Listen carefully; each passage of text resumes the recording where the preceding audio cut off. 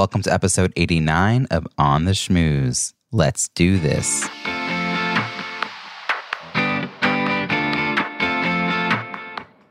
Welcome to On the Schmooze, the podcast that highlights talented people from different fields, explores how they built strong networks, and overcame challenges on their way to becoming successful leaders. Now here's your host, Robbie Samuels. Hosting a podcast, publishing a book, running a marathon. 2 of these were on my bucket list and I crossed them off. While I can't help you shave minutes off your mile, I can help you make an informed decision about whether hosting a podcast or becoming an author is the right next step for your business or career. And I can show you that publishing a book and launching a book are definitely not the same thing. If you're ready to take on the challenge of bringing a book or podcast to life, but you have a few questions about how to get started, you want to check out my free masterclass replays at robbiesamuels.com/masterclass. So whether you're considering hosting a podcast, writing a book, or want to successfully launch your book, you'll learn a lot from these 1-hour video replays where I shared some of my best tips to help you succeed. You even receive the detailed notes I prepared just for these sessions. If you want help with your launch, I offer a variety of one-on-one and group coaching packages to help my clients successfully launch. Watch the video replay, and then reach out to schedule a complimentary 20-minute chat so I can learn more about what you're working on and see how I can help you achieve your goals. Now, on to this week's show. Today's guest is widely respected and recognized for her amazing ability to build bridges and create cross-cultural and interracial social networks and connections. President and CEO of one of Boston's premier public relations and marketing communication firms, she's a tireless social entrepreneur, connector, advocate, civic leader, and champion for the development of women and people of color. In 2000 and 2006, she published Kaleidoscope, Boston's first and only comprehensive multicultural resource directory. Both editions were hailed as the ultimate networking tool for people often left out of the network. She's an active civic leader, serving on several boards, and in 2008, she launched Get Connected, a bi-monthly, cross-generational, and cross-cultural professional and social networking event, which is another first in Boston. Named one of Boston's 40 most fabulous people, one of Boston's 100 most powerful women, and many other accolades, please join me in welcoming Colette Phillips. Well, Robbie, it's nice to be here with you. Thank you so much for joining me by phone from your office in Boston. I want to just jump right in. This is a podcast about leadership and building strong networks. So tell me, what does leadership mean to you? And when did you realize you had the skills to lead? Well, I would say that for me, leadership is about having inspiring vision and also a zest for change. And I think leadership also has what I call the 3 C's. Courage, because as a leader, there are times when you have to push against the grain, when you might have to be what I have always considered myself to be, a constructive disruptor. And you have to have the courage to do that. And then you have to have conviction on believing that which you are standing up for and you're doing is the right thing to do and the smart thing to do from a business perspective and from a vision perspective. And then the 3rd C is commitment. You know, leaders have to have a commitment to their vision, a commitment to change, and a commitment to inspiring others to also not only believe in your vision, but to also be committed to your vision. I love this phrase, zest for change, because a lot of people do talk about this idea of vision and being inspiring and having a vision, but often that does mean change, and most people are kind of feeling anxious about that. So having a zest for change will help people see sort of a way forward. I love this phrase. And these 3 C's, courage, conviction, and commitment. Yeah, I've never had anyone describe it quite this way, and I really appreciate this sort of lens on this. Was there a time in your life that you started to realize, wow, I think I have some of the abilities to do this? Or like, were people recognizing this in your ability early on, like even like grade school, high school, college? Or were you kind of the quiet kid who sort of watched everyone kind of unfold in front of you? Oh, no. I was never the quiet kid. Me neither. Yeah, I was never the quiet kid. I was the kid whose teacher wrote in her report, Colette is a bright and engaging child, but she would do better if she talked a little less, because I was talkative. I was like chatty Matty. But I recognize that the leadership in myself. I think when I was a teenager, I was sort of the person who always was trying to evoke a response from other people to make positive change. I remember one year, I must have been about 13 or 14, and we decided in the school in school at the time that we were going to participate in the annual carnival. And this was something that I went to an all girls school. And at the time, it started off as an Episcopalian private school, exam school. And, the girls who went to this school, were very proper, prim, proper. We just didn't participate in carnival in that way. And I thought this would be a great school spirit to get certain girls in. Let's say we might have been in 8th grade, or maybe it was 9th. We were in the upper school, and I went into a British system, and we decided that we were going to be in carnival, and we were going to wear a hot pants, boots, and the bolero hats. And we decided we would participate.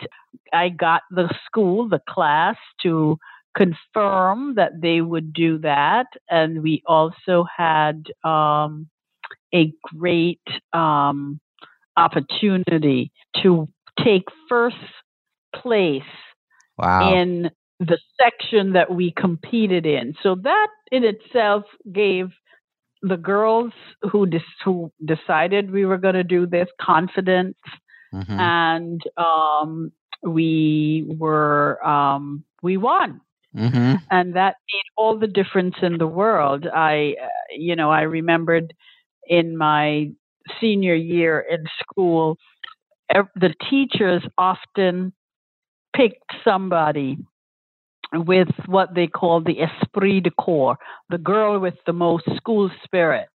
And the year before I left school, I was chosen unanimously. And they decided that because I had another year, they should really give it to somebody. And the woman who came in second was graduating from school. And they decided that they would give the award to her because I still had a year to go, and that they would defer my award till the following year when I was a senior and departing school. So I imagine that my teachers saw that leadership, skills, and ability in me. Yeah. And so it started early. And I think,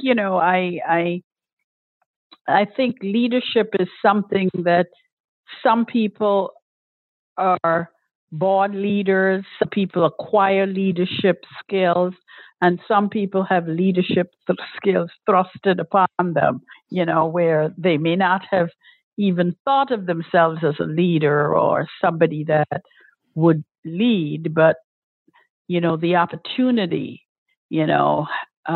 presented itself, and they stepped into it. And sometimes you don't even recognize your own leadership abilities until you are forced to do so. This actually makes me think of 10 years ago when you were first starting to put together Get Connected.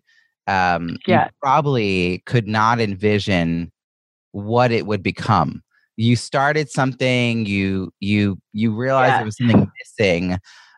It was an opportunity for leadership because it didn't exist, but you felt you were the person to bring this. And now I wanted to share the part of the way I know you is that for 11 years, I ran a cross-cultural, cross-issue progressive community in Boston called Socializing for Justice, which started in 2006. And by the time, I learned of you, you had this up and running. I think I started going in like 2009, 2010. And it was so exciting because one of the things I always talk to people about is if you don't start something with a diverse participation and leadership, it's really hard to change that down the line. And what excited me about what you had sort of created is that from the very beginning, that was intentional.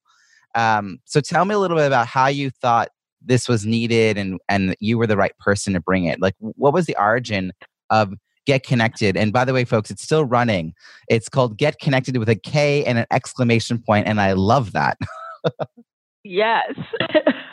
Well, I decided that if I would use the K because of that when you introduced me, you talk about the fact that I created a diversity or a multicultural resource directory called Kaleidoscope. Mm-hmm. So I wanted to keep the K going.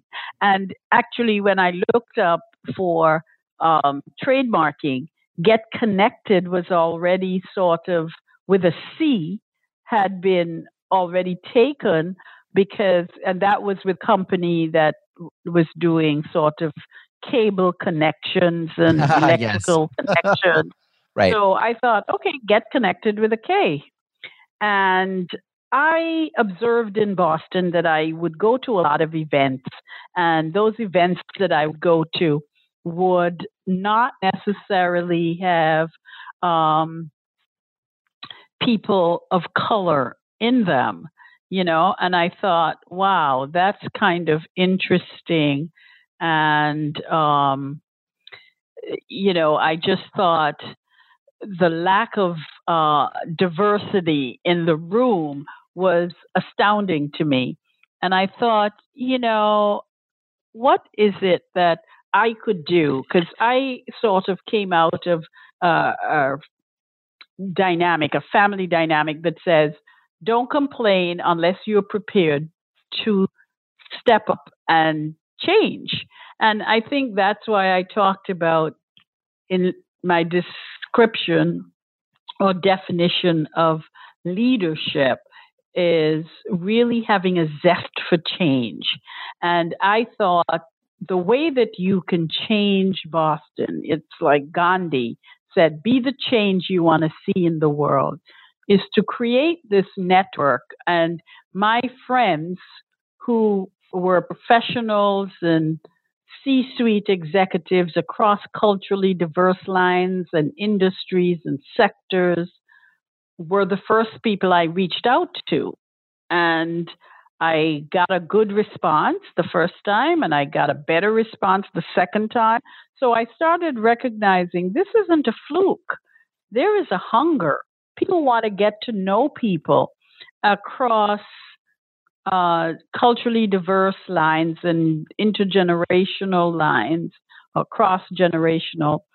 And, I think if you think about how people do business with each other, it's really three key things. People do business with people they know. That's number one. People they like. That's number two. And people they trust. And if you want to throw a fourth element in there, people they feel bring value to either what they themselves are doing or can add value to just the circumstance that you find yourself. And the only way you get to know people and you get to decide whether you like somebody or you want to you can trust them, You can't do that on Facebook and LinkedIn and Twitter because, you are dealing with people in a virtual world and you don't really know someone, no matter how many emails, texts, or whatever extra messages you send each other. You are really never going to know someone until you have a chance to eyeball them, to sit across a table or be in a room physically with them. And that way you can tell a lot about a person, who they are, their spirit, their energy, from being in their presence. And so I thought if you could get people connecting with each other in an environment that is vetted, that feels safe, and I'm not talking about physical safety, but just safe in terms of how you do business. Somebody in that room will vouch for Robbie or Colette. And I said, oh, Robbie, she's somebody you have to meet. Or Robbie, that's somebody you don't even want to deal with. Somebody who knows you well will give you the cues about people that you meet. And they, often I am in a room and somebody comes up and they said, Colette Phillips, I want you to meet Robbie Samuels. He is doing this great thing, called Socializing for Justice. And the work he's doing has an intersection with the work you are doing, and the two of you should talk. So, and then you said, okay, let's get together. Let's figure out if we have some synergy here. And that's how it happens. So I started this, and as you said, I didn't know how it was going to evolve and how it was going to grow. But 10 years later, we are celebrating our 10th anniversary next Tuesday, and with the second edition of what we are calling the GK 100. We did 2 years ago, we were the creators of the historic Get Connected 100, the GK 100, the 100 most influential people of color in Boston. And I know that people talk about, oh, well, do we really need to have a list of people? And are we not dividing ourselves more and separating ourselves more? And my response to that was, if the people on this list were on the general list that people put together, I would need to create a list. Right, and of course. I thought it was important enough for people to see the depth and breadth and the total aggregation of talent that exists in Greater Boston, of people of diverse cultural backgrounds who were making significant contributions to the social and economic, political fabric of our city. And proud to say that among those people are immigrants. And the truth of the matter is, we are a nation of immigrants. John Kennedy says that in every sector of the American economy, immigrants have contributed and are contributing. And I think despite what we are hearing from in the current political discourse, we need immigrants. Immigrants is what makes America strong and good and great. Yeah, thank you. I love hearing a little background again, because I've never really sat down to ask you this question. I've known of this for so long. And I know that you had done the Kaleidoscope prior to that. I mean, clearly it was from your personal experience. I had a similar experience of why I started Socializing for Justice, was this feeling of only being able to share part of myself when I went into a space. And there wasn't a space that sort of was a container for me to bring more of my full self, my identities, my interests, my enthusiasm and experience. And so I know that that's what you've done. And I'm curious, now that it's been 10 years, and congratulations on that. I mean, that in Thank itself you. is a huge victory. And I also want to say that it continues to be a warm and welcoming space. So what has for you been the most rewarding part of the work that you're doing today, and in full? Like, I mean, you're doing Get Connected. You also have this PR firm. Like, so what's been sort of most rewarding about this? Well, I would say that the most rewarding part of, for me, of the work that I do is yesterday I was reading a tweet from, of all places, the historic Old South Church, Boston. And anyone who knows about Boston's history, you know that the Old South Church goes back almost 400 years, in terms of the pilgrims who came over, and it is part of Boston's history and this country's history.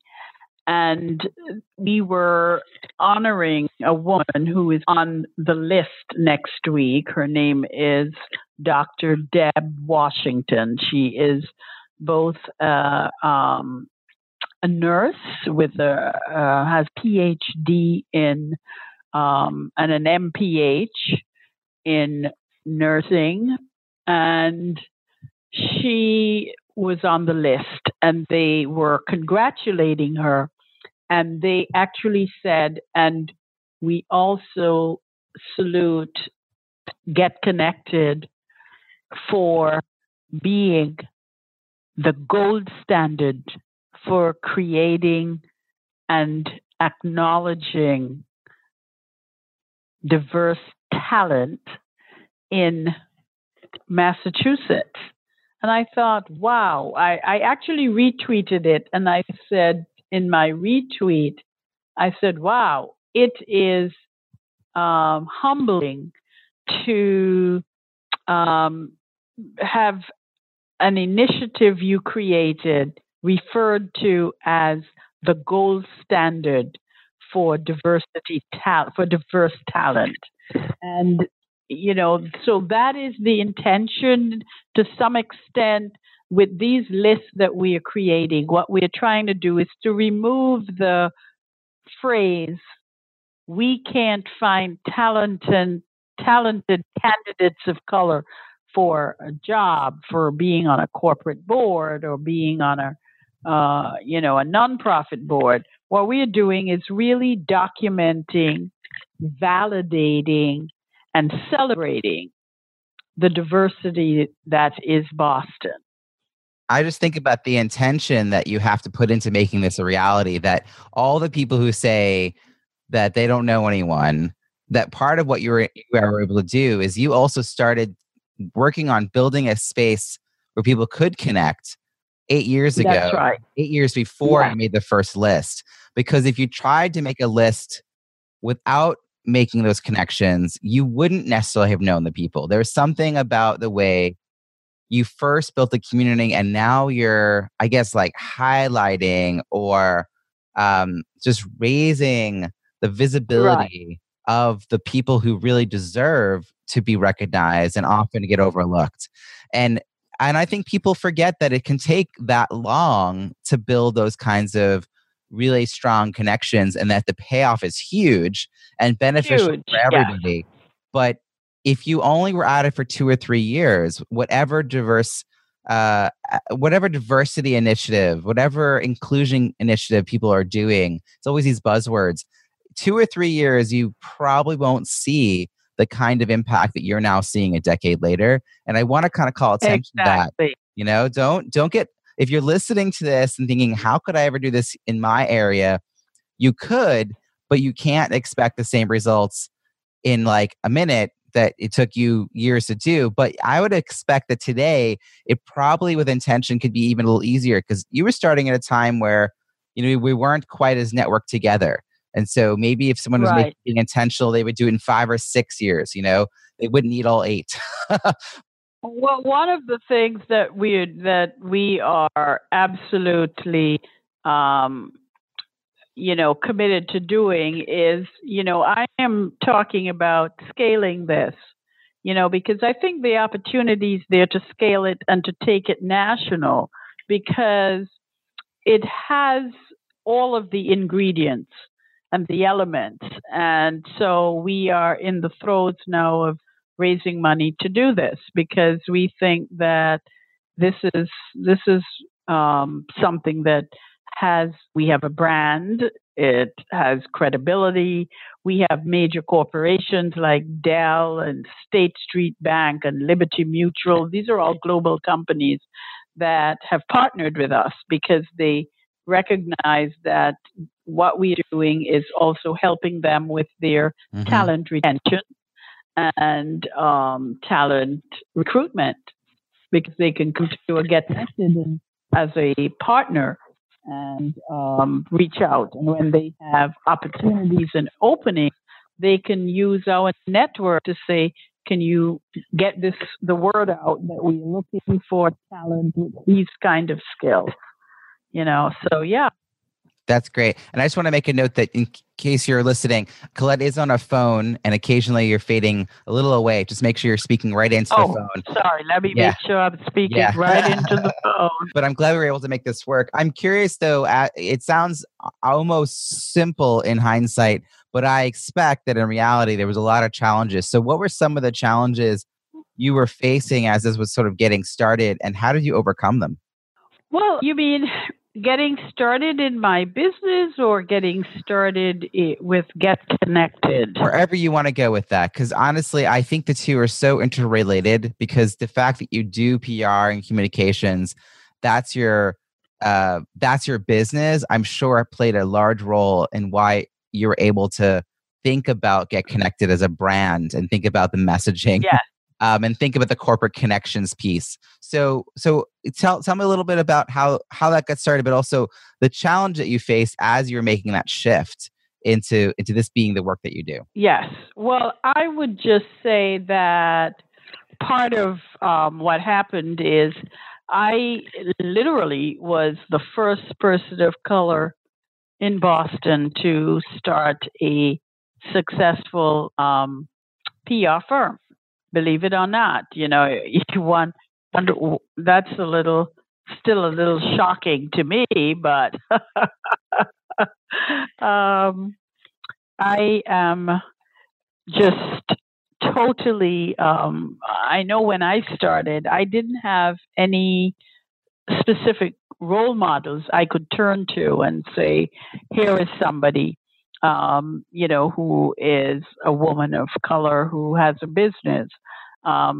There was two women I know. One had a consulting firm in diversity and inclusion. Her name was Jane Edmonds. I consider Jane a mentor and a dear friend. And the other was a woman who had a recruitment search firm. Her name was Datrice McPherson. And I have to say that, back in the day when I started my business, it wasn't an easy business for women and for people of color in Boston. And, I think it takes a tremendous sense of dedication and belief in yourself and confidence and learning not to take things personally. I've learned that there are certain things you have to do in life. One is to make your word impeccable. Keep your word. The second is to don't personalize anything. Recognize that often people's behavior says more about them than it says about you. Always be willing to go the extra mile, do more than is expected of you, because people always just do the minimum they need to do. And if you're willing to go the extra mile. I think people often take notice of that.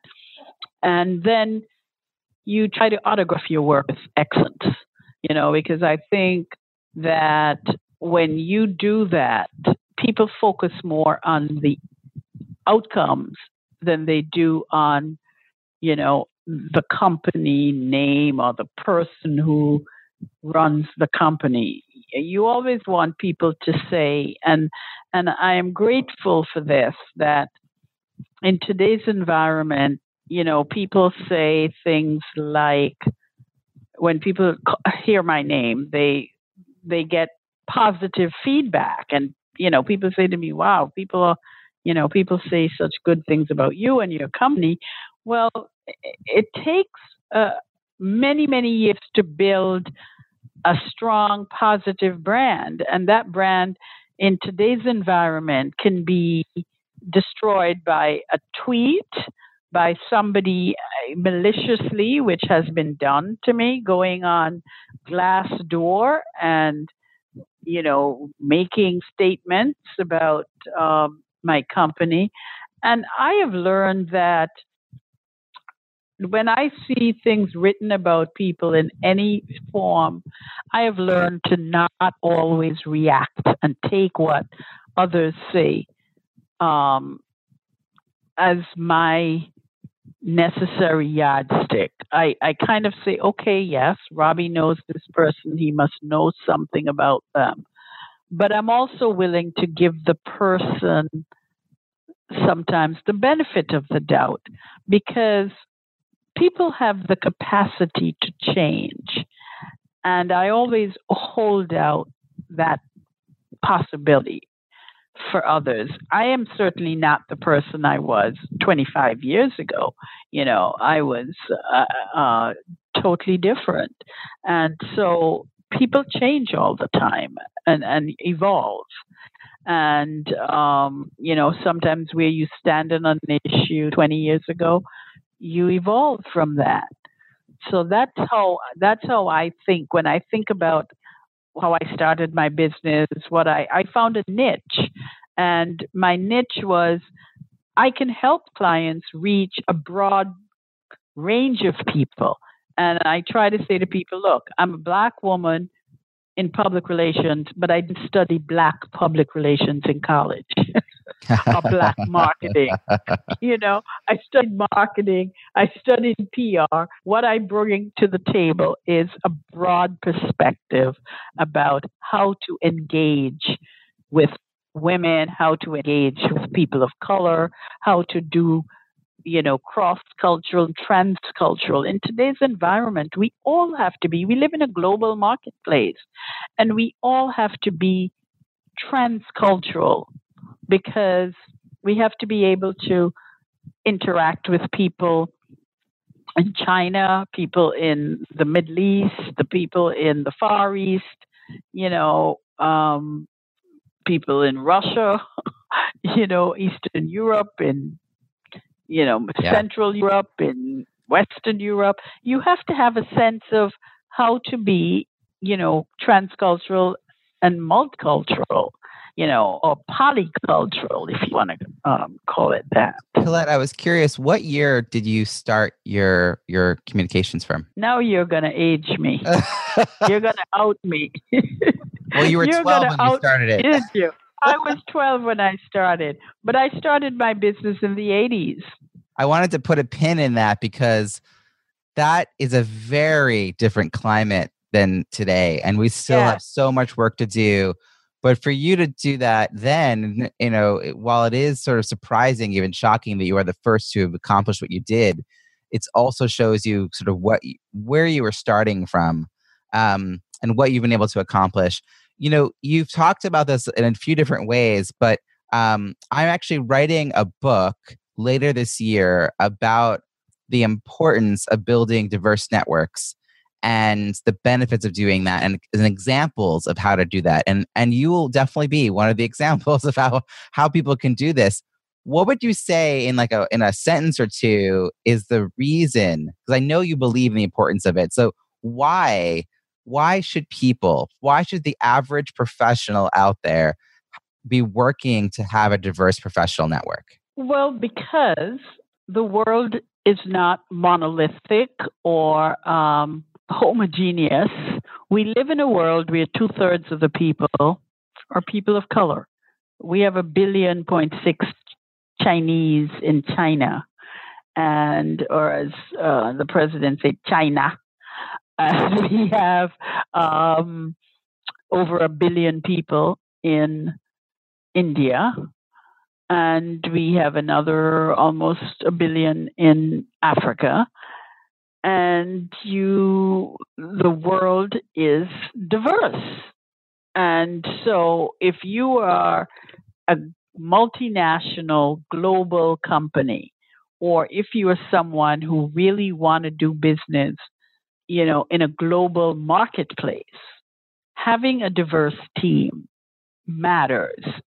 Not just because Colette says so, but because there is documented empirical evidence that shows that teams that are gender and culturally diverse, and by culturally diverse, I mean racially and sexual orientation and interfaith, that you are better off having a team that is diverse because, number one, it precludes you from making cultural gaffes, because somebody on your team will say, you know what, that is not going to fly with that group of consumers. Or in that culture, you don't want to use those colors. For example, in the Asian culture, the number 4 is just like 13. Numerically, 3 and 1 are 4, or 1 and 3 are 4. In the Asian culture, 4 is the number of bad luck. In the Chinese culture, you never give someone a white envelope on Chinese New Year because white portends death. So you give them a red envelope, which is a sign of power, of wealth, of, affluence and influence. So you have to know these things. And, I always say that in our culture, Western culture, and particular in American culture, even though I am not American, I am Caribbean American. In my culture, people want to get to know you. They want to break bread with you. They want to know about your family. In America, everybody wants to get to, let's sign this contract. Let's get this deal done. And in many other cultures, it's people want to learn more about you. And so you have to recognize that. And having people on your team who understands, global cultural cues and behavior is a good thing, because it's a winning thing. And you tend to be more profitable and more successful when you have a diverse team. So I just had a couple other questions. You answered that beautifully, and thank you for saying it sort of all in one piece, because I knew you'd have an interesting take on that. As you've been doing the work that you've been doing, though, you've probably met 1 million people. I mean, of your own right. So, and I'm not actually exaggerating that. I think you really have. So my question is about. So you're really good at making new connections, and I know you're also have a knack for staying in touch with people. So what are your practices? What's your habits, or what are the intentional ways that you're staying current with your network, or nurturing those connections? Like, do you I mean, obviously you're hosting something every other month, or more. Yeah. Is there something else besides get connected that you do to make sure you have sort of the close people stay nearby, or people that you meet, you stay connected? Well, I think that one of the things that we do is we also have a calendar of events that we encourage the community, both the general community, to send us things that are going on that we can share with others, and we call them red hot events.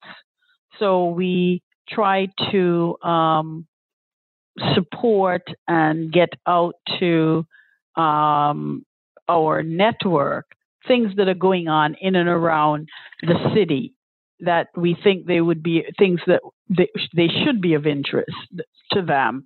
And if they're interesting articles and all of that, we do that too. We are very active on Facebook and social media and LinkedIn and Twitter. We have a Twitter feed, so we connect with people in that way. So, yeah. Do you ever host sort of smaller, more intimate events that are just sort of a gathering of your friends, maybe like dinner parties or brunch or things like that, that kind of give you an opportunity?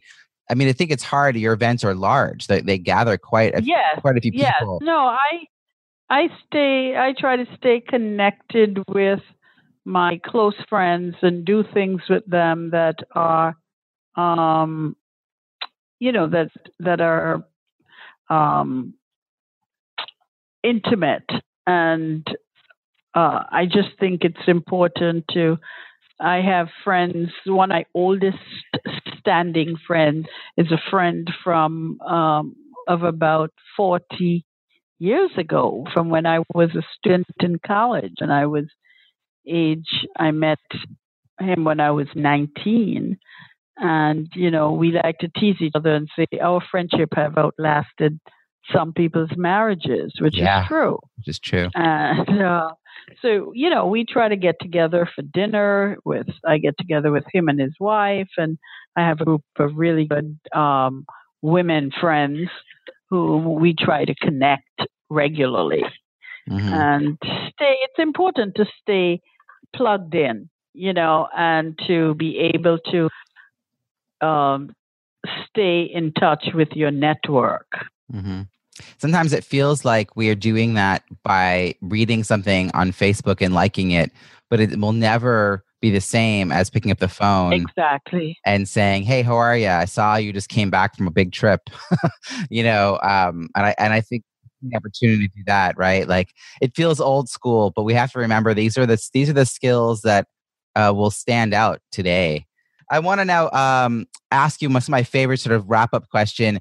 When we connect again a year from now, and you're telling me all the amazing things that you've accomplished in the last year, what are we going to be celebrating? What are the things you're looking forward to in the next year? Well, I think hopefully one of the things that we will be celebrating is sort of how we have scaled the Get Connected platform, which we are wanting to move to a more technical, making it more technological and interactive. And I would say with new offerings, that's something that I am very passionate about. And I would say also finding someone who is younger than I am and who is vibrant and committed and interested, that might want to be a part of Get Connected as the COO. Mm-hmm. I'll always be the chief visionary, but there's nothing that says I need to be running this. I would like to see someone younger be involved, and I would be the chairman and visionary in chief, and they could be the president and COO, mm-hmm. Or CTO, the chief technology officer and president. Yeah, what's great is that you're thinking about that succession plan to keep what you created, your legacy going and going and going. So, Colette, how can people find you and follow your work? What are the best sort of websites and social media links? Well, I would say either the Get Connected with a K, getconnected.com or cpcglobal.com, which is my business network, Yeah, great. I have both those links are going to be in the show notes. I'm also going to be including links to your LinkedIn and Twitter, and also Twitter for CPC Global and Twitter for Get Connected. Colette, thank you so much. Twitter for Colette.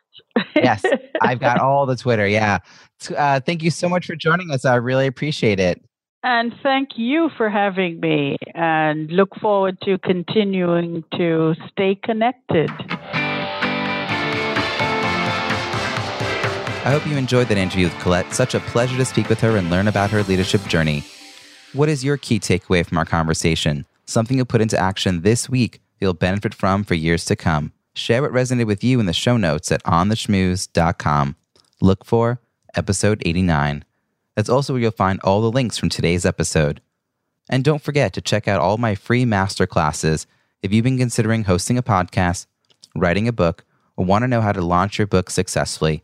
You'll find them all at robbiesamuels.com/masterclass. But are you looking for more? A few times a year, I run the More program for entrepreneurial women. I meet bi-weekly online with 4 women who want more money, opportunities, referrals, and engagement. It's a mix of mastermind hot seats and content-rich masterclass sessions scheduled over 90 days. I don't have a long sales page to convince you to buy from me, by reminding you how hard it can be to build a strong professional network, especially as you're shifting or expanding your business. And then the part where I tell you I have the solution to solve all of your problems. I feel about sales pages the way you likely feel about networking. It's a bit icky to sell you on something. I'd much rather have a conversation to see if it would be a good fit for both of us and to answer any questions you have about the program. Email me at robbie@robbiesamuels.com to schedule a chat, and we can just take it from there. But you don't have to speak to me to see the impact it's had on the women who have participated. Check out the video testimonials on the Masterclass archive page at robbiesamuels.com/masterclass. If you enjoyed this episode with Colette, please share it with your friends and don't forget to subscribe so you don't miss next week's show. Are you a fan? That's awesome. I'd love to read your review in iTunes. It's easy to find our iTunes page at itunes.ontheschmooze.com. Thank you in advance, and I look forward to connecting again next week when I'll be interviewing another talented professional about their untold stories of leadership and networking. We'll explore their career challenges, work-life balance, and how they built a strong professional network on their way to becoming successful leaders. Until then, have an amazing week.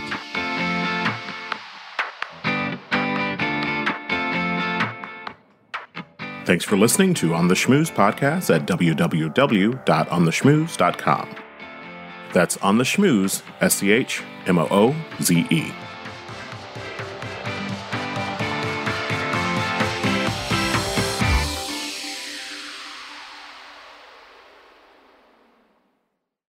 This podcast is heard along the Marketing Podcast Network. For more great marketing podcasts, visit marketingpodcasts.net.